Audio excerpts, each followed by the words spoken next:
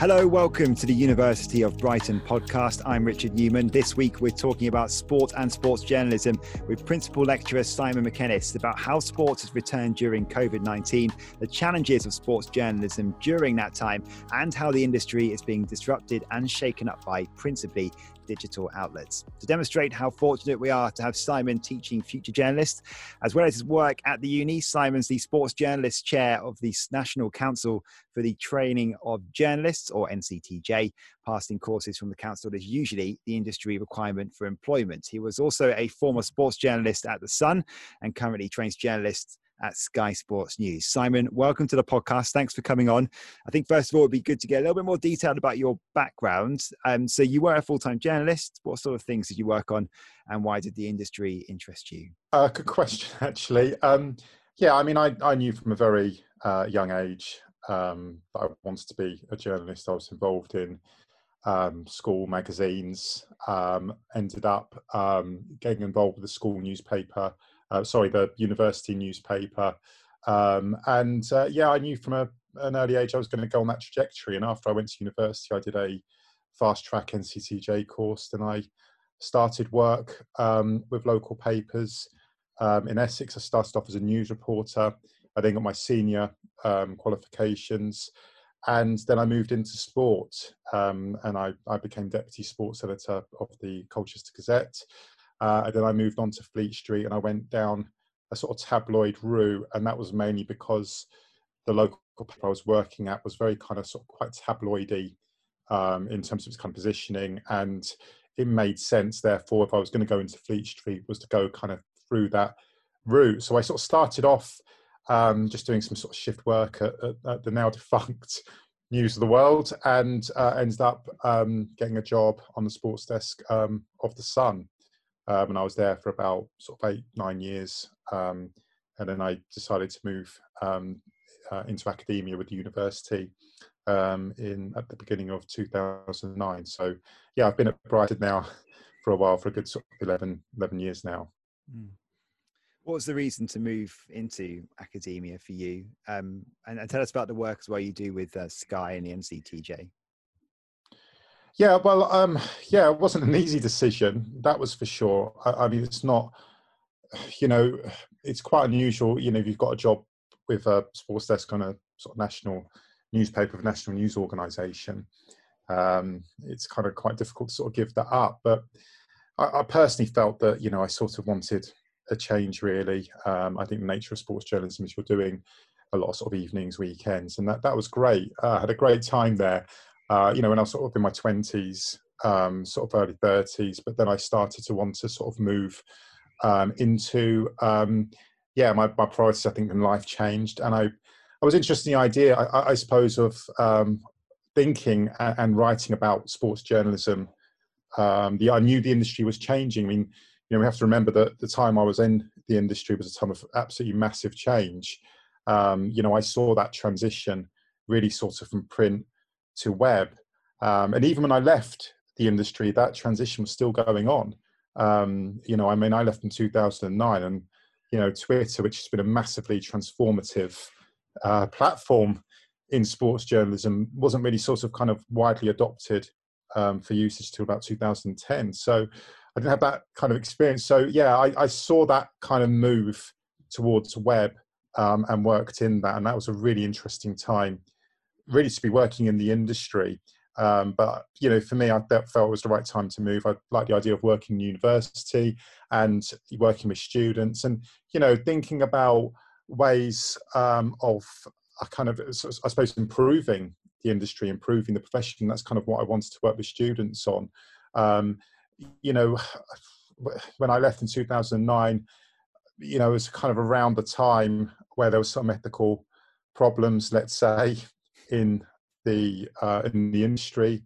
I was working at News International, which is now News UK, obviously at a time where, unbeknownst to us on the sports desk, there was sort of phone hacking sort of going on in the news department. And I was there at the newspaper when that was all happening. So I think to get to that kind of point and think, well, actually, I'm seeing the sort of issues that are kind of happening here. It was a good opportunity to sort of move in and start thinking about the sort of industry more. And at that time, sports journalism was a very sort of kind of was very much its formative early stages, really, in terms of a kind of research field, if you like.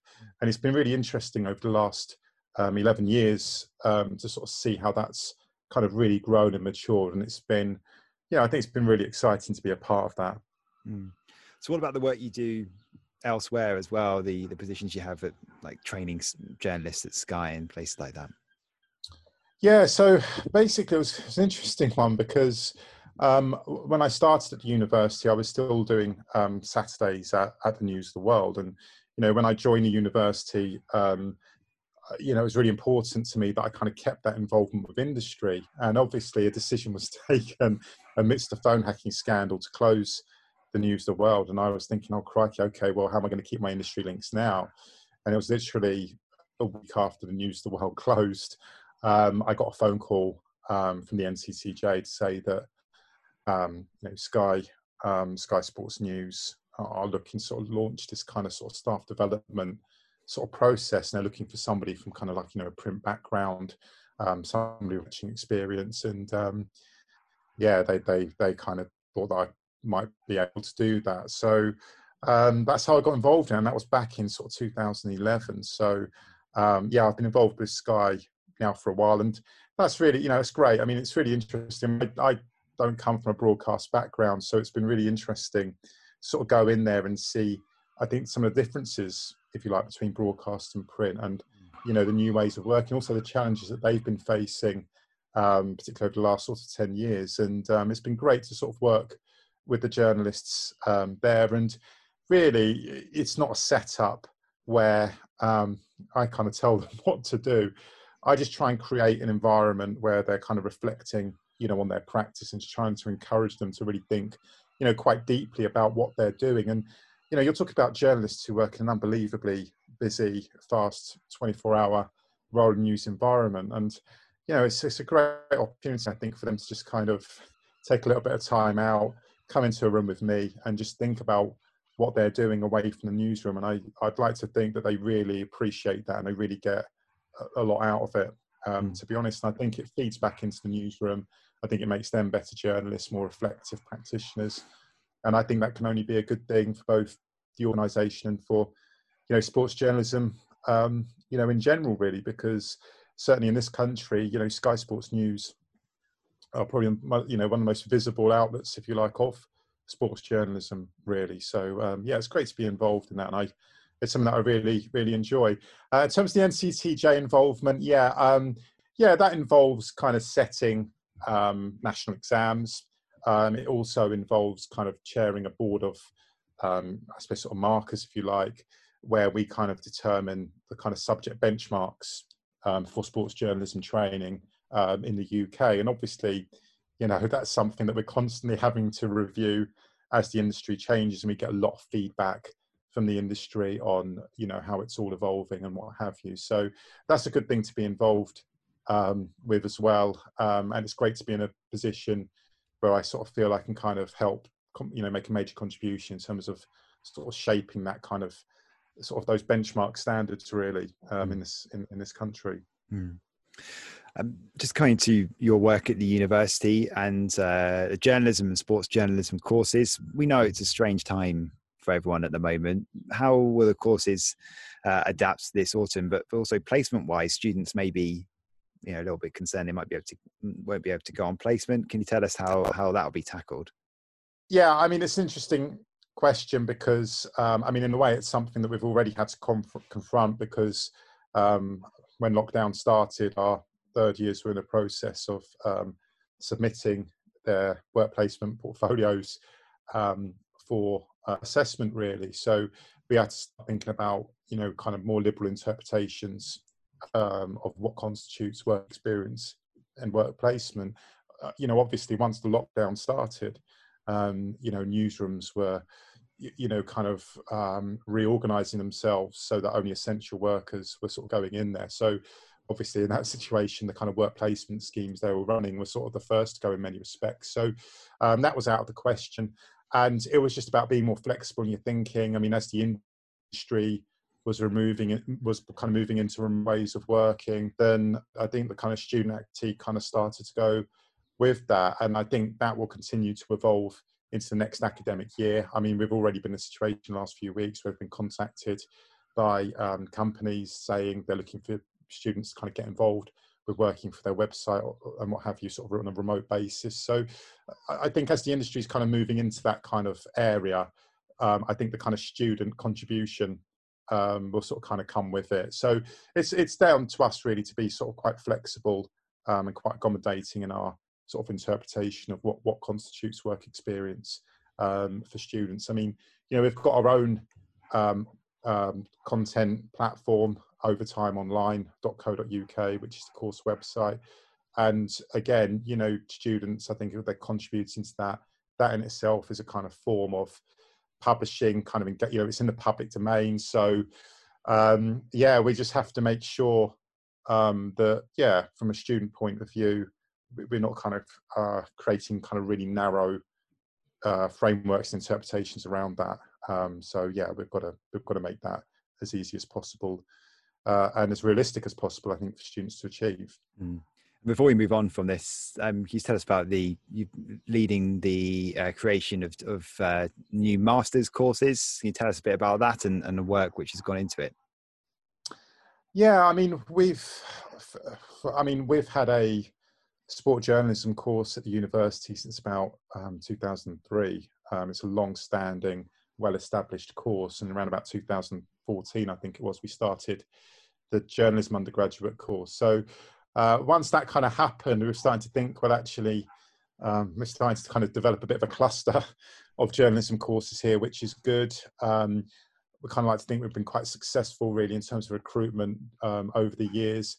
And we thought it was an opportunity to kind of move the kind of subject area forward, take it to the next level with a master's program, hopefully kind of stimulate a little bit more of a kind of sort of research culture and an intellectual environment around the subject area. I mean, the masters are very much kind of aimed at students who maybe for their undergraduate studies have done a non-journalism related course, whether that's at Brighton or another institution. And it's an opportunity for them to kind of come with us and do a bit more focused study on journalism if they've established that's what they want to do. And they then get the professional qualifications, effectively do a kind of conversion year, and then they'll be in a better position to sort of go into the industry. So that was really the sort of two main sort of reasons behind it, which was to kind of expand the subject area, to sort of take it to a sort of the next level. And also to kind of make it possible for students who wouldn't otherwise get this opportunity to study with us to get that opportunity, really. Let's talk a little bit about COVID and the impact it's had on sports journalism. Unprecedented, and it's forced almost every sports-focused outlet to be creative and really think about what they're doing, hasn't it? Yes, I mean, I mean, it's quite funny, actually, because already when we think about disruption it's caused sports journalism, we're already talking in the past tense, because of course Premier League is back up and running, cricket's back up and running, with start the second test already today. So sport has kind of I mean, it was a fairly brief period in many respects where it was in this situation, and it's kind of, I think, gradually kind of going back to normal in terms of how they're kind of covering live sport.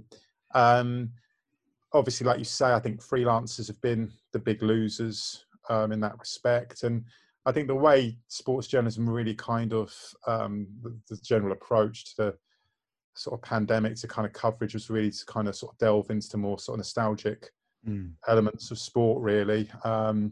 So yeah, it was kind of like almost summer's come early, because in sports journalism, the months of June and July tend to be relatively quiet, and that's when the kind of whole kind of gossip, transfer rumours kind of start to happen, and I think that just happened a bit earlier this year as a result of that. But yeah, I mean, unprecedented situation. I mean, I can't really remember a time where there's been absolutely no sport to cover like that. Usually there's something going on, and I think the industry found itself in a very unprecedented situation. But yeah, like you say, undoubtedly freelancers with the big lose in that, because highly expendable, not really much protections, and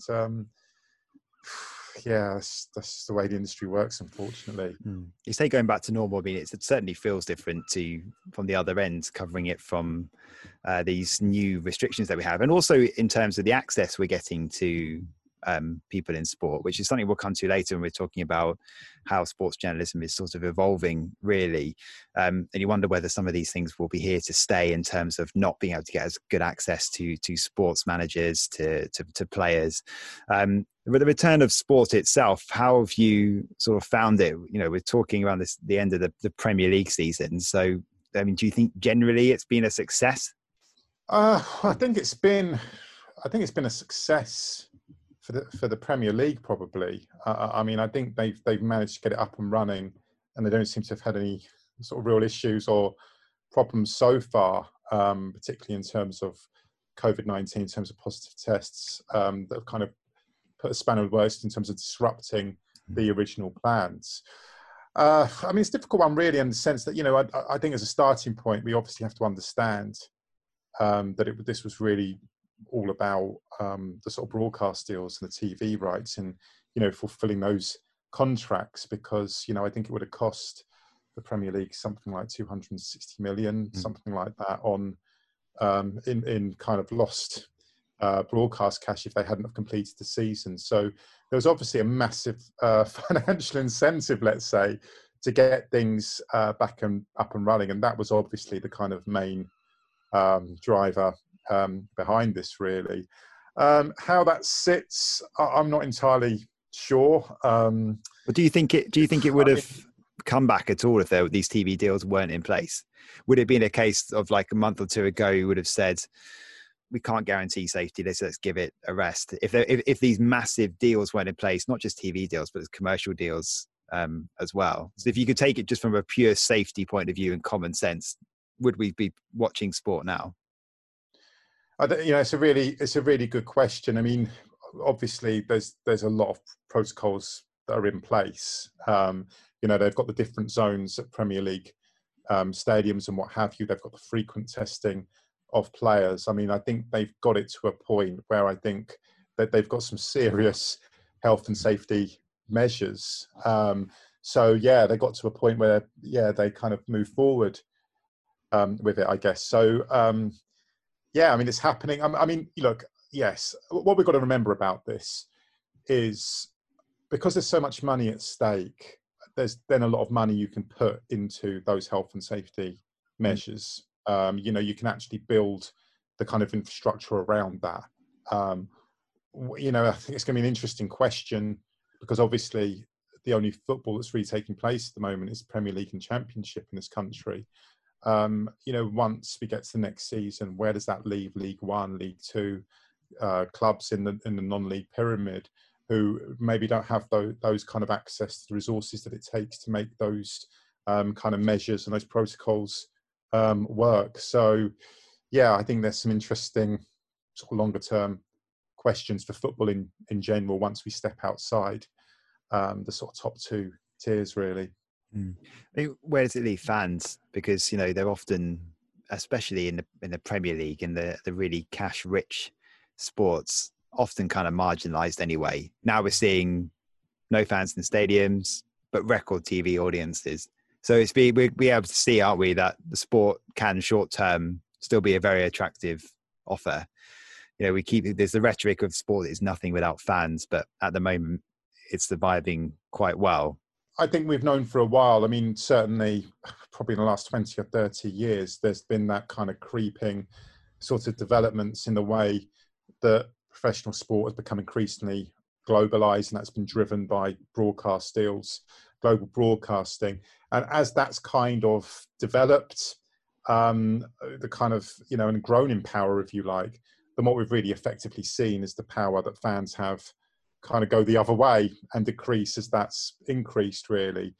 So we've kind of known that for a while. We know the sense of kind of alienation that a lot of fans feel because of these kind of globalized developments in professional sport. And I guess what's ended up happening now in Project Restart is just that stark manifestation of that realization of it, that, you know, here it is, you know, the show is actually still going on, and they don't actually need fans, you know, in order to make that happen, really. And once you get to that stark realization, then all it can probably lead to is even a further erosion of any kind of sort of any fan voice that's kind of left, really. I mean, it's yeah, fans are probably the big losers in this situation. Obviously, there's been the odd concession. There's a few games on terrestrial TV as a concession to that. You've got the sort of video fan wall, but that, you know, they're fairly sort of kind of token sort of gestures, really. I mean, at the end of the day, the football is really going on without fans, and you know, we've got access to fan noise. Apparently 2/3 of viewers are kind of going for the fan noise option.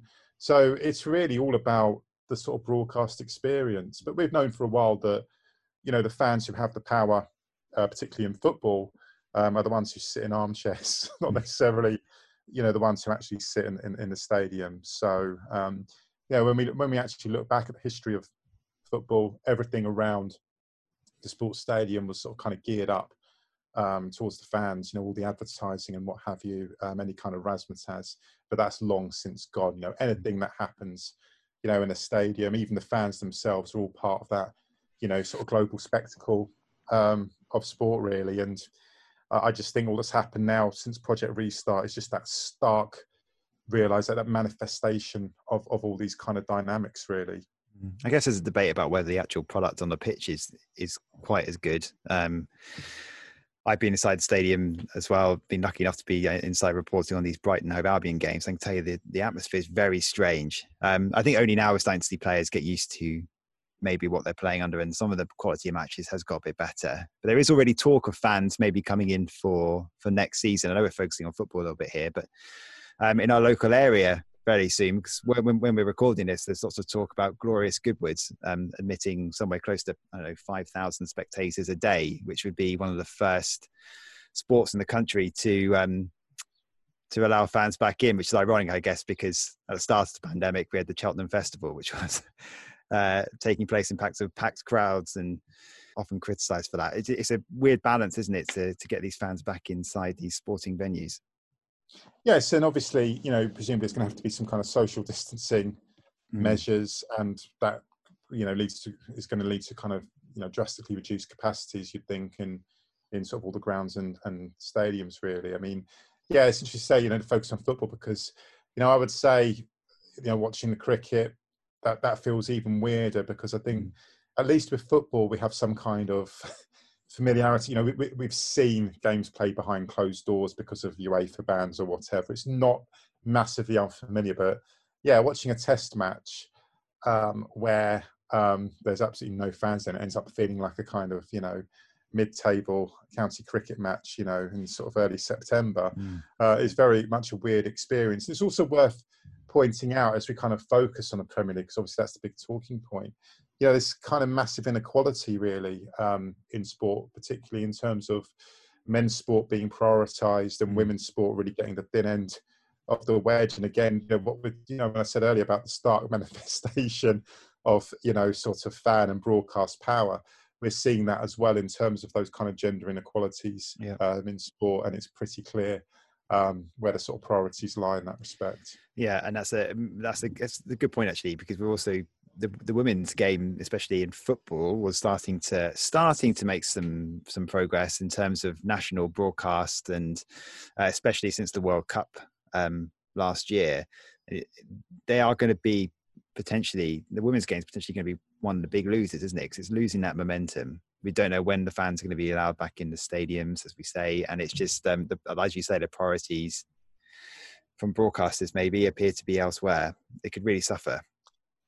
Yes, and they've obviously had the European Championships pushed back another year, but, you know, as a knock-on effect of the men's Euros being pushed back a year. So, yeah, absolutely. Any kind of momentum that kind of came out of the World Cup, yeah, it's been well and truly sort of lost, really, which is, I think, a real pity. And that opportunity to kind of get the momentum going again is unfortunately sort of still quite a long way away in many respects. So, I think difficult sort of knock-on effects from this, which is a real sort of shame. In many respects. Yeah. We don't know when sport's going to go back to normal. Let's move on to a book that you're working on. Can you tell us a bit about that before we talk about the way that sort of sports journalism is being disrupted in general?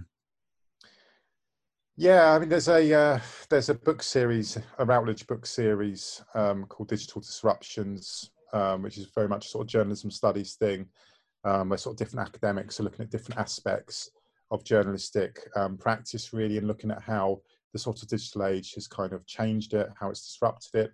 And I'm writing a sort of book on disrupting sports journalism. So it's just a sort of kind of general book, really, that looks at kind of those, what the digital age has meant for sports journalism, but really thinking about it in terms of kind of almost an existential crisis in many ways, where, for many years sports journalism was used to kind of having a real sort of monopoly, over sports communication, and now it's kind of one of those kind of many voices, I guess. And where does that leave sports journalism in terms of that kind of professional project, really, in terms of their distinctiveness, in terms of their cultural authority? Society has a lot of expectations of sports journalists at a lot of different levels, whether that's being a sort of, watching on power, making power, whether it's being socially and ethically responsible in its reporting, how it's kind of projecting political issues that kind of manifest itself in sport. There's all sorts of different expectations on sports journalism. And, the reality is, in addition, it's become increasingly difficult for sports journalism to achieve those things. I mean, you said earlier about, for example, the impact of COVID. The moment you kind of get rid of, freelancers, you're in a situation where, all the guys in the office, all the staff are in a situation where they've got to work harder, they're spread more thinly.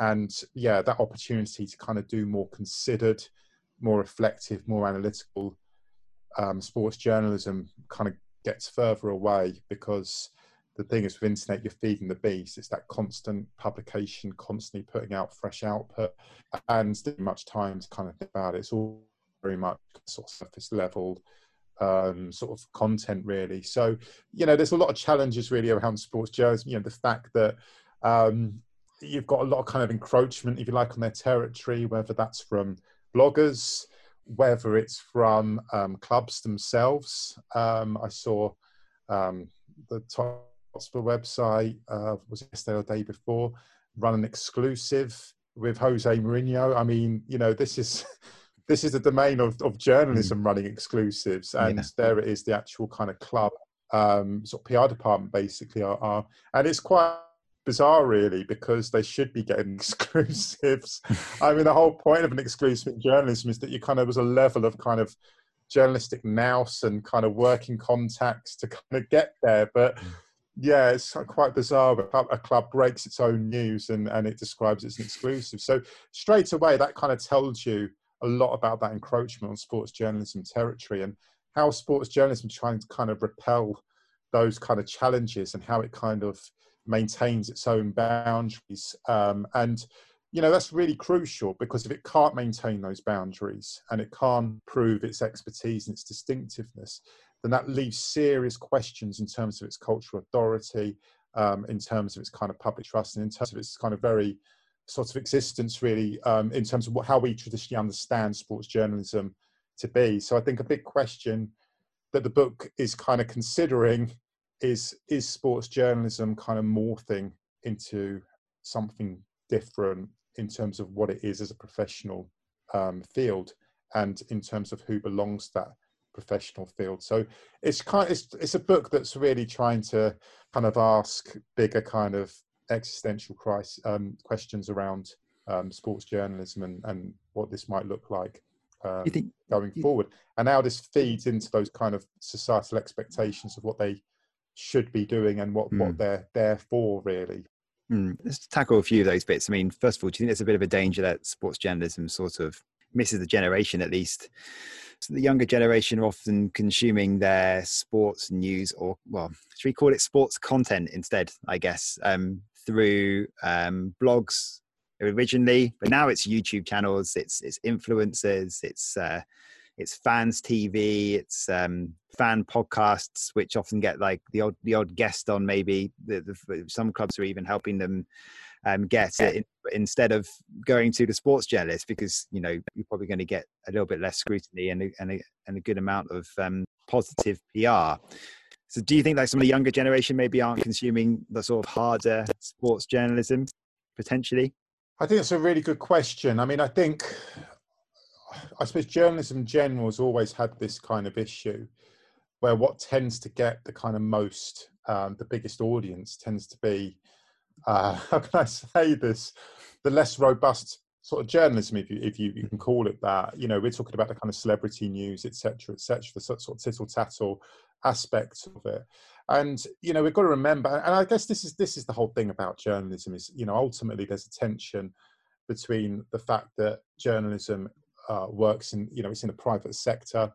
As a journalist, you're working for a company that needs to make a profit, that needs to, it's answerable to shareholders. Even local papers, are owned, a company like NewsQuest is a subsidiary of a great big American media conglomerate, really. And, so nothing's immune from this. So as a journalist, ultimately, you're working very much in that kind of commercial imperative, really, where it is about generating audiences and it is about generating advertising revenue, because that pays the way. So whatever that takes, you're going to kind of do it. But then you've got the professional side of it, where, certainly when you think about journalism training, it's really all about the professional aspects, principles such as, objectivity, autonomy, ethics, public interest.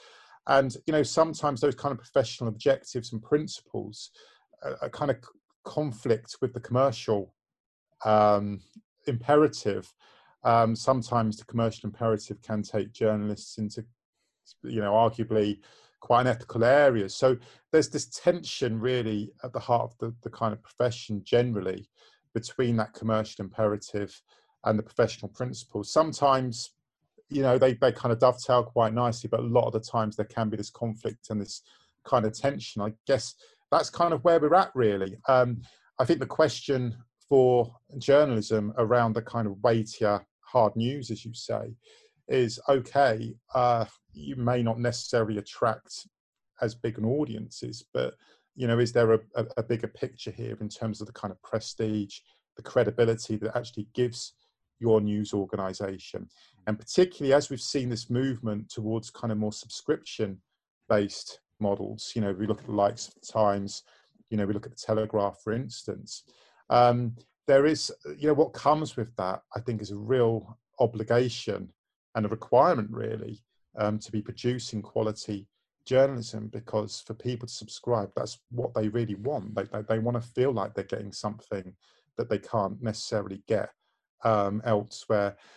And that leads in to your other question, which is around journalistic access, which generally speaking has become quite amorphous, highly restricted, and therefore that leads to quite homogenous sort of kind of sports news. So if you're in a situation where you're behind a paywall and you've got to try and get something different to a sports journalist that's not behind a paywall, how do you do that? It's actually really difficult to, because the access is so tightly restricted.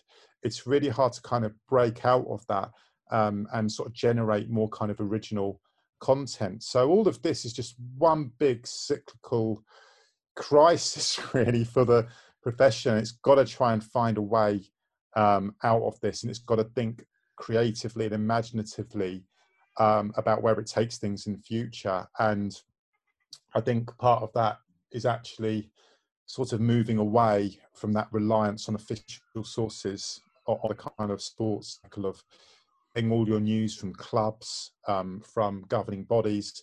And it's about trying to perhaps, certainly talk more, engage more with fans, fan stories, and try and kind of fall back more on kind of really good, solid news principles of developing a good wide contact base. And I think that would help to kind of restore sports journalists' kind of trust with the public, because I think for years now, there's been probably a general feeling that sports journalism is part of that kind of corporate and commercial machinery that apparatus around professional sports. And I think it just needs a little bit of a reassessment to try and kind of break out of that reliance, I think, on those kind of official sources, really. Yeah, you brought up the Times and the Telegraph behind their subscription, behind the paywall. They've still got to operate a newspaper as well daily, and we'll come to maybe where newspapers may be going in just a bit. But then you've got specialist subscription services like The Athletic, which launched in the UK last summer after starting in the USA. And the aim there is actually sort of the what you've been talking about before, about feeding the beast. It's about less churn. It's about more quality sports writing, time to get a quality piece together. It is refreshing. Do you think it's a good model that would be that's going to really break through here properly? Because we don't really know how well the Athletic's performing. Lots of decent PR, lots of subscription offers as well, though, throughout this last year.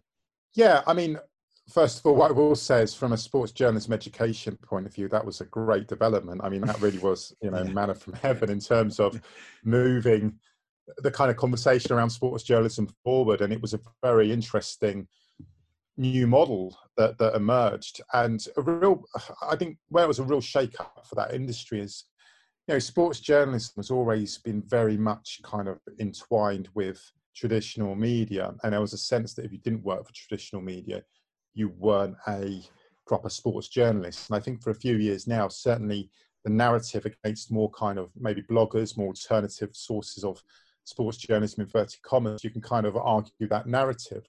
But then suddenly you're in a situation where, you've got sports journalists who are working for traditional media suddenly going over to this new venture, and it just kind of throws the whole thing up in the air about what's legitimate sports journalism and where is the actual home of sports journalism. And obviously it's now becoming increasingly fragmented. And yeah, really interesting. I mean, what I would say about that is, what I think is so interesting about it's a truly global sports journalism model in many respects.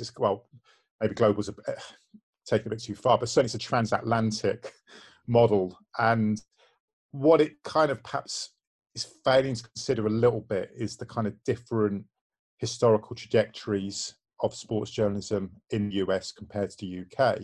Whereas in the US, sports always existed as this kind of specialist form of media, whereas the UK, since the late 19th, early 20th centuries, it kind of specialist sporting press really sort of died out as a force and never kind of re-established meaningfully. And we've always associated sports journalism as part of a kind of wider newsroom, as part of a wider newspaper product. So in America, that wasn't such a big leap of faith, I think, for sports fans as it has been in the UK, where we just don't have that kind of that cultural way of kind of consuming media, but we associate sport with alongside other forms of journalism. So I think it's been really interesting to see that, and you can't assume that just because it's worked in America, that model is going to work in the UK for those reasons. I mean, obviously, what's happened with this in lockdown is, well, look, I mean, if you've got sort of traditional newspaper organisations where there's no sport happening, to a certain, so we talked about Telegraph and Times. Now, if you're a Telegraph Times subscriber, you're in a situation there where actually it's not just about the sport. I'm not, I may be subscribing mainly for the sport, but, I'm reading the news, I'm reading pull-out sections, whatever. There's more to it. But what happened in lockdown is you've got a subscription service that's all about sport, that's only about sport. And that is where you kind of come unstuck a little bit. And nobody saw this coming. But I think that's put The Athletic in a realm where they've got very different considerations to other news organisations. And maybe it's kind of exposed the vulnerability of that kind of specialist sport model when you get to these kind of these sorts of crises, really, if you like. So, yeah, I think really interesting. It'd be interesting to see how they kind of plan in the future. But, like I said earlier, the sort of wheels are back on track. There's football to write about, there's cricket now to write about, and other sports will be coming on sort of stream soon. So yeah, things look like they're back up and running again. But I think it's been interesting. It kind of really makes you realise what are the different, maybe not so much limitations, but different considerations of these different business models. And also, the other thing to say about that, about The Athletic, is, you know, we kind of need to think about this model really more alongside maybe a sort of kind of Sky Sports package, maybe even alongside a Netflix, Amazon Prime. And that's certainly how The Athletic have kind of positioned themselves. They've kind of described themselves as the Netflix of sports. But, you know, what we had in lockdown, it's a bit like Netflix saying, look, we can't show you all the latest shows. We've got to set, you know, we're going to show you 70s sitcoms, you know, instead. And, you know, it's different once you kind of set your stall out and saying, this is where we are. You know, it's just a realization, I guess, that sport is quite crisis prone in many respects. You know, it's quite unpredictable, and, you know, they're probably thinking strategically, they've got to build in more contingency, I think, in future. Final question then, really, just about newspapers. Like, what do you think they need to do to survive? Like, what's the future of newspapers? We've seen The Guardian, you know, they announced that almost 200 people are going to be losing their jobs. It's a really tricky time for papers, and they're in a bit of a transition, aren't they, deciding what they're going to do, and I mean, how can they compete? Are we going to see them around in, I don't know, 20, 30 years time? What's your prediction? Gosh, I mean, it's a really good question. It's a real sort of kind of silver bullet of an answer, and, you know, nobody really knows. I mean, it's different. I mean, what we've seen over the last sort of 20 years, a lot of kind of mergers, particularly in terms of Sunday operations merging with their daily operations. We've seen mergers across titles, for example, with sort of Reach PLC, where you've now got the Mirror and you've got the Express in the same stable. And I think we're just going to see a continuation of that, really. So just more and more increased consolidation, which is really bad for the news industry, in the sense that you then get even further away from that kind of plurality of different news and different people producing that news. You know, it's absolutely vital for a healthy democratic society, really.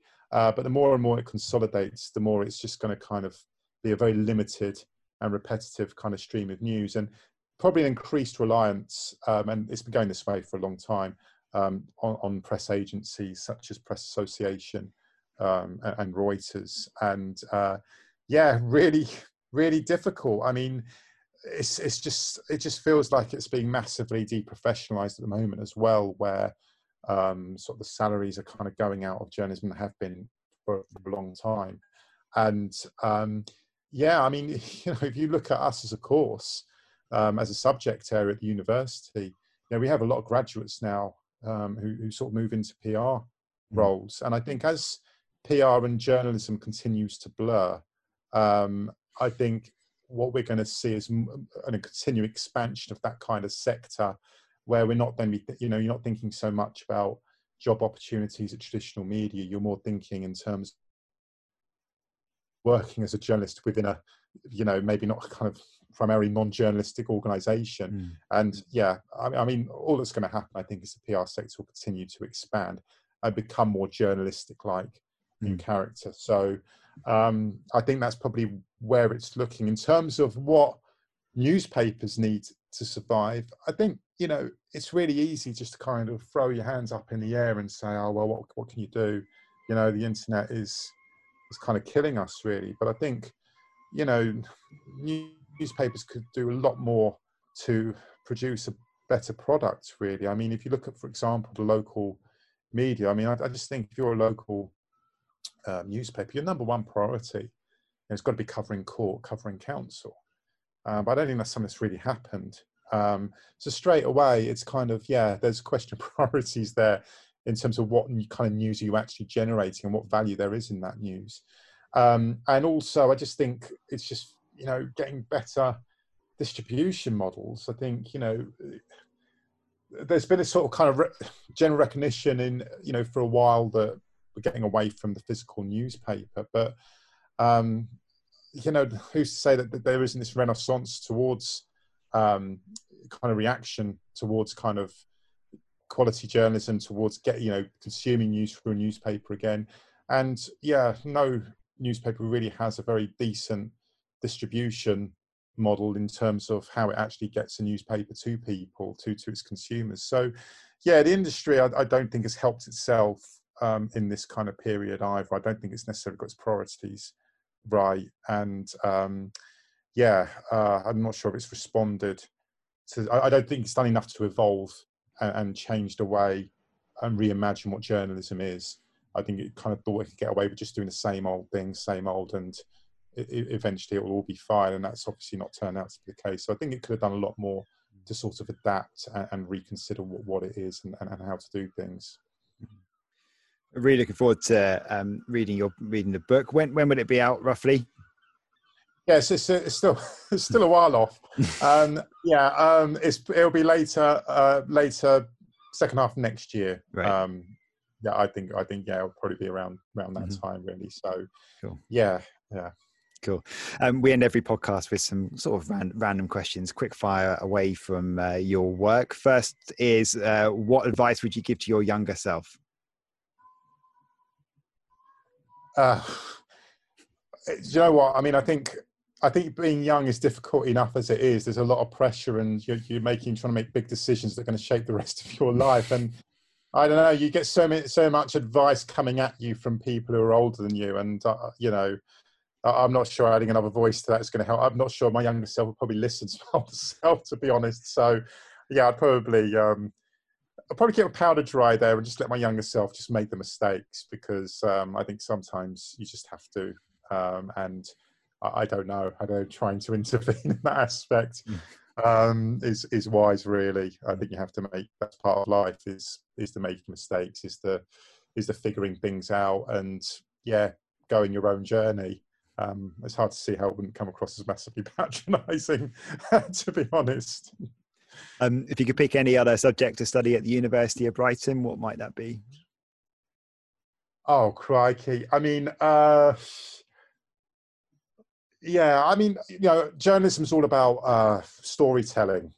And I think something like creative writing is interesting in the sense that's also about storytelling, but in a very different way to journalism. So I think I'd be quite interested how a subject like that kind of looks at that storytelling process differently to journalism. So I think that there'd be a curiosity there, I think. Pick a favourite place in Sussex. I'm not from Sussex originally, so I'm not sure I know it as well as I should. I mean, I've lived here for years, but I should have got out a lot more. I mean, I live in Eastbourne, and I really like it here. I think it's a really nice. The great thing about Sussex, particularly when we think about the major conurbations along the coast, Brighton, Eastbourne, and then Hastings. What I really like about that is they're three very different places, but they're great in their own right. So I think, depending on when the mood takes you, I think you've got something there. And I mean, I guess I kind of gravitate more towards Eastbourne because I know it better than any other area. And I think if you know somewhere that well, then you're probably in a better position to say, I like a lot about it. So I'll go with that. But I think it's a great county. Great. Alfriston's amazing up the road here. It's a lovely village and some great places here. I mean, I'd recommend it to anyone. I mean, particularly in terms of a place, for students to study, for example. It's particularly if you like an outdoors life, particularly around here, you couldn't ask for more, really. It's fantastic. Tell us something interesting about you which a lot of people may not know. Well, I don't think it's not necessarily interesting, but it's a bit weird. But I actually have a fear of frogs and toads, which is actually a proper phobia. It's called Granitophobia. Yeah, it's actually a proper medical thing.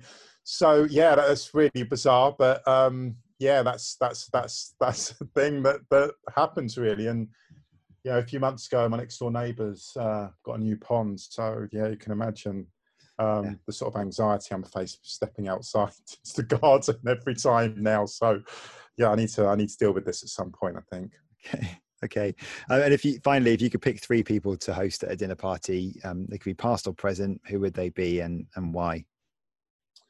Past or present? Oh, crikey. I mean, uh, yeah, I mean, I don't know. I mean, it's hard to answer this kind of question without it's just sounding really cringe. And I just think I'm going to Be probably as cringe as you like.